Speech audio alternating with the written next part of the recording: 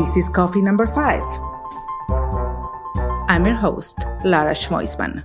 Hi, everyone. Welcome back to Coffee Number 5. Today, I am actually sipping tea because my throat wasn't so good this morning. So you guys know me already. You know I'm Latina. I'm Jewish. I came back from Argentina when I was 24 and I came to this country and I did every job that I could get at that point. I was trying to break it through in the entertainment industry, which is a tough industry, but I was working as a waitress, assistant. I was working also as an interpreter at some point. I did everything I had to do to pay the bills. Somehow I made it work. I got to pay the bills working in the entertainment industry, which I loved for many, many years, but life changed. And like I always say, you have to recycle yourself and you need to be working in what you can or what life takes you. And at some point, my life took me to a place that I needed a job. And I had to put a resume together, which I never had to do before. And I met with a recruiter, which she was willing to meet me. And she handed the resume back to me and she said, you know what, you better stay at home and stay with your kids because nobody's going to pay you even what you pay the babysitter. I felt terrible. I came back crying that day. I telling my husband 20 years of experience and I'm nothing. I'm not worth anything. It was such an internal fight because I knew what I knew. There was no way to all this experience that I got over the years, not even stop working for a day. I even had babies and next day I was working and all that sacrifice for nothing. So when I was able to have my agency for me was really, really important as a core value to have diversity and inclusion. You guys know that my team is all over the world, but this is something that recently we were nominated also as Diversity and Inclusion Agency by the LA Times, which is a big honor for me. And it really, really touched my heart because it means that we're doing what we were set to do. But today I want to go a step further. So I invited Arthur Woods. Welcome to Coffee Number 5. Oh, thank you so much for having me. And what an inspiring story, seriously. And no, I mean, I think you're going to have to tell us a lot more about your story because you're not only working in recruiting, helping the recruiting world to work in making their teams more diverse, more inclusive, which for me is so important because it gives you different points of view. We all come with our stories, not only our stories, what we bring from our families, whatever religion you are, whatever culture you are, you come with a different point of view because of it. And you're part of the target audience as well, because you're in the market. Absolutely. Absolutely. Well, I think, the great thing is we've all sort of realized this extraordinary case for diversity. It's not only good for society, great for our teams and our cultures, but it's how we innovate. It's how amazing companies like yours have come to life and done, made such a great impact. And so we're at this moment now where just diversity makes sense, for a leader who's sensible, who's thinking about kind of the future of their organization, the future of the world. It just makes complete sense that we have rich diversity when we look around the room, we look around the table that we're sitting at. Yeah. Well, I love that you use the word leader because I don't like the word boss. I hate it. I will never be a boss woman, a boss girl. I'm just a person who has a position of leadership. And being a leader also is a responsibility. And it is. It really is. I mean, I love your point about, abandoning the term boss or manager. I just feel like it establishes this kind of hierarchy that, a great leader, as we know, kind of empowers their team. And I love this idea of the inverse pyramid, right? The leader sort of that is there to support their team and help their team grow. Exactly. I mean, as a leader, as owner of a company, I can only grow if I am able to mentor my team to grow with me. And I think also that has a lot to do with the retention of having your team. I mean, we're talking right now, there's a crisis of employment. And I think that there is a lack of, I saw a post of someone saying that there is no lack of talent. And Right. I believe that there are a lot of people that they are very talented, but there is a lack right now of work ethics. Yes. I think we have an issue where we have a record number of people changing jobs. We have a record number of open positions. We also have a real misunderstanding of talent, and I think as I'm sure you've seen many times over, many leaders who walk into the room to hire and they think of kind of one profile, one talent profile, one job seeker profile as the only thing that they can hire. So they don't look at someone through the lens of, this person has an unconventional background because they weren't groomed the same way. They weren't afforded all the same opportunities.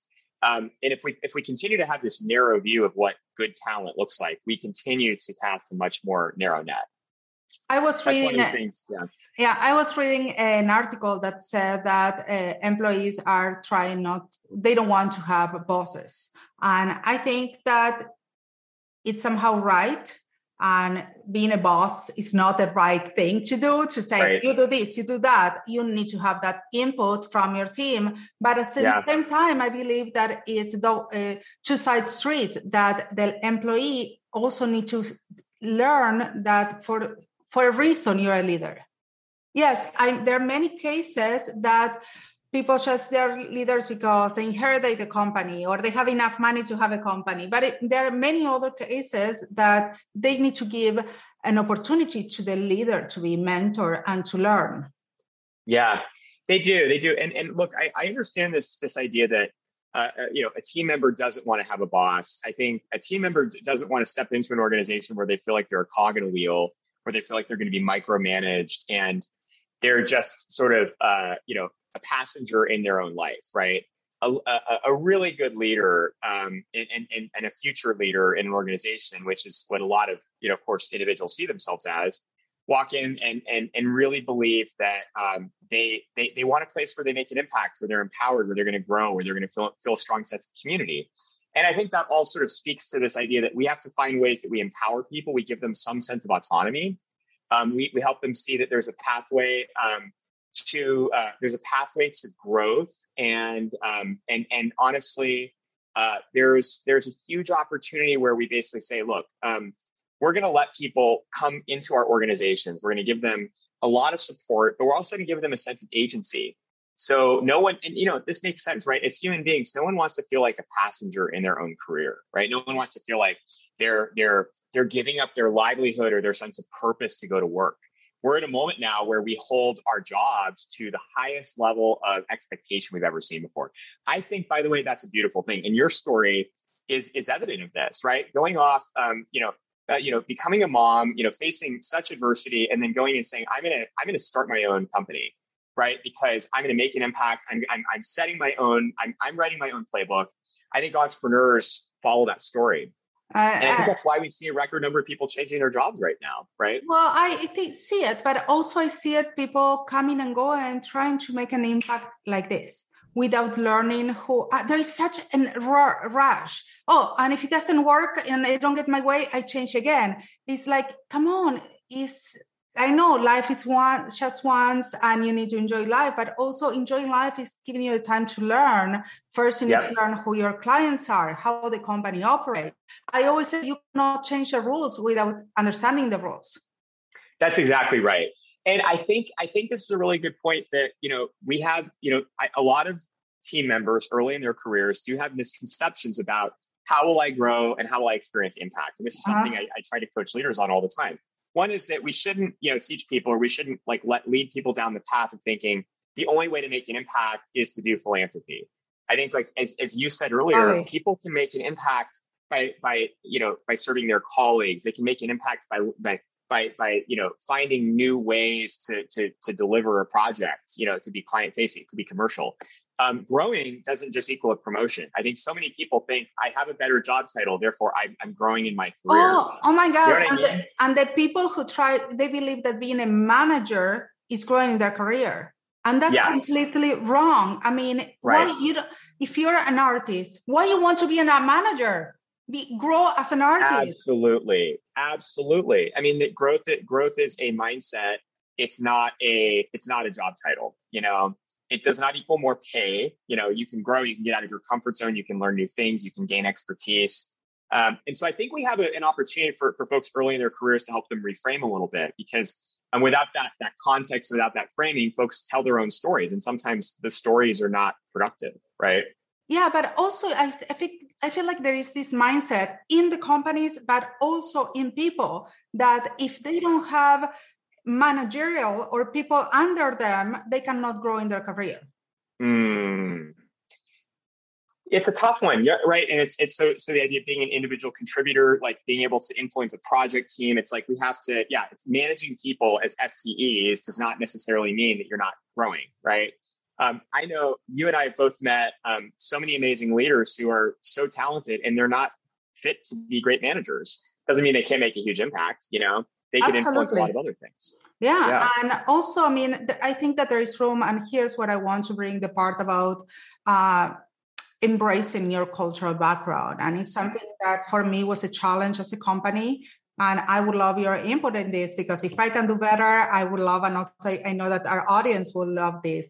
I love to embrace each one of my team for their beliefs, their cultural beliefs. Like once a year, I do a Shabbat dinner, and I want them to be part of it, or I want everyone to share their holidays. I want to learn from them, and I feel like as a culture, we're not doing a good job with that. Which as a company, we celebrate St. Patrick's Day only because people go drink or we drink, or Thanksgiving because people eat, but they're not the real values behind it. Oh, goodness. Well, I think that it's such a powerful note right now that we're at this moment where you're right. Like we have these sort of landmark holidays that have largely been westernized. And, we're at this point where, we're really, sort of putting those holidays on a pedestal. We're not recognizing that there's rich cultural diversity across our teams. And basically we are, we're needing to help have everyone kind of tell their stories, bring their rich cultural heritage to our organizations, even if, again, these aren't sort of like what everyone has recognized and on paper are kind of, are indeed the sort of culturally recognized holidays in the United States. It's not only about the holidays. It's like, for example, I don't know about you, but I remember so many times things that my grandmother would say, or things that she will do that came from her tradition in Russia. And I feel like those are part of who I am and who I'm culturally, beyond who I am. And it's okay to share that. But I feel like we live in a culture right now that is so PC and oppressed that everyone is afraid to share. It's so true. It's so true. We're at this point right now where this all comes down to psychological safety, As a team member, we did a study and found that the vast majority of job seekers, 76% of job seekers from underrepresented communities, see it as a disadvantage in their own hiring process to be diverse. And if we think about the implications of that, it means that the vast majority of people don't experience psychological safety when they're applying to a job, or even when they're walking into the common team. So representing your rich cultural heritage in an environment where you feel like you had to conform to fit in doesn't happen, And this, for many people, starts in their school, right? In their elementary school, in their secondary school, and then it continues on as they enter the workforce. And I think that's why hearing about your company is so cool, because the rich cultures, it's sort of like the United Colors of Benetton. That's my proud moment. I love that. You look around, it feels like the UN. my team is my proud moment. I honestly have the best team in the world. I will be nothing without them. Each one of them is really important part of the team. But also, I'm a mother of teenagers. Actually, yeah, you get it. But I have to tell you, my son is as white as I am. And at school, he was called a white kid. Oh, my gosh. And I live in LA. Yeah. It's like we have a long way to go. And even in a rich, even in a very diverse place like LA, there's still there still is a sense of xenophobia or othering. This is even reverse discrimination. Oh my gosh, I see. I see what you mean. It's not recognizing someone's cultural, your son's cultural background. But my son is white, but also he's half Latino, half Middle Eastern. Yeah. So we are still labeling people as much as we teach them not to bully, not to be PC. We are allowing people to be labeled into boxes, even of what they are not. They are not. We are in a culture that we are not recognizing who we are for. Yeah, completely. So, what advice do you end up giving your son? Well, I don't want to hear what I did. I was very upset with the school. Because they called me from the dean office because my son called someone Latino. And I was like, what are you talking about? If the person is Latino, what are you going to call it? Yeah. It has a Latino background. I'm Latina and I'm proud Latina. That's right. And to recognize, and this is something we say is like, we need to stop putting people in boxes. Diversity is intersectional. There are so many aspects of diversity that are invisible.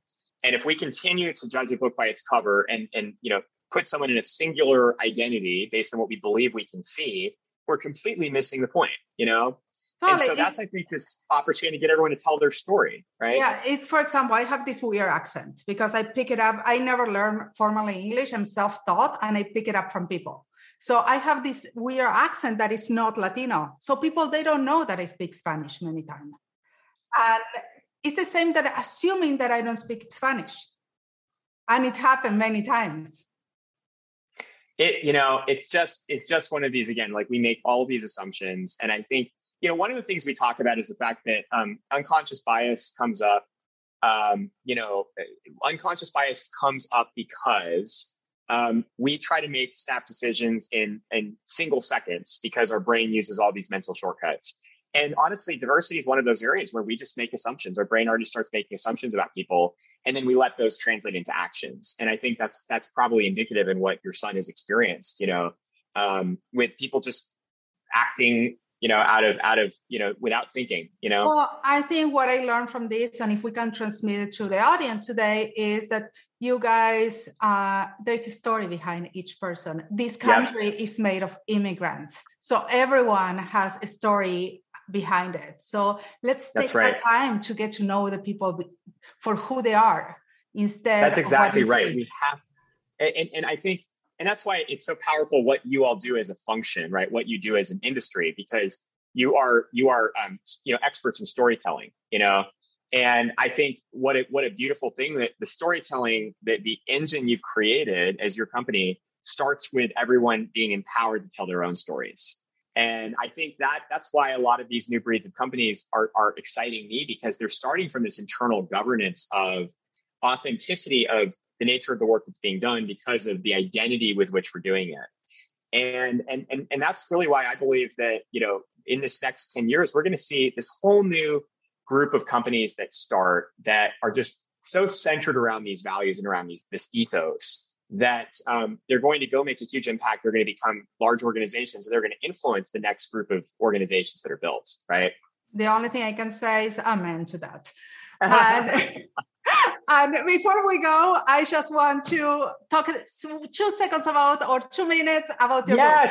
I want to talk about your book. Tell me about your book. Hiring for Diversity. So we wrote this book because we have our company, Matheson, is a diversity recruiting software that helps organizations expand their hiring, reduce bias in their hiring process. And we wrote this book after we studied the practices of hundreds of employers, determined the patterns of gaps and needs that they were facing, and wrote this to be the playbook for the growing organization that really wants to intentionally embed diversity from the beginning. And it has been such a cool process. So people can learn about it at hiringfordiversity.com. We'll put everything in the chapter notes. But people, if you're thinking, like many of you, I know that you're starting the first steps of opening your company or thinking about opening your company, please think about diversity. It's so important. And I can promise you it pays back. I completely agree. And your organization is a testament to that. I'm so excited about your story too. And I'm leaving this call feeling very inspired. Oh, thank you. I feel very inspired that there are people like you behind in this world, and they are pushing for more diversity because our target audience now, we live in a global world and we are all diverse. We're moving so around that we cannot think anymore just you are Chinese or you're Latino or you're American, because it doesn't exist anymore. And because we all get the influence from other countries. It is so true, and as it should stay, and it has been the history of this country, but one that we need to shift in a meaningful way as we start to think intentionally about what's ahead. Okay, thank you so much. Oh my gosh, it was such a pleasure. Amazing seeing you. I love this conversation. Me too. I really, really enjoy it, and thank you, every one of you, to be there on the other side, having coffee or in your car or wherever you are. But I see you next time for more Coffee Number 5. It was so good to have you here today. See you next time. Catch you on the flip side. Ciao, ciao.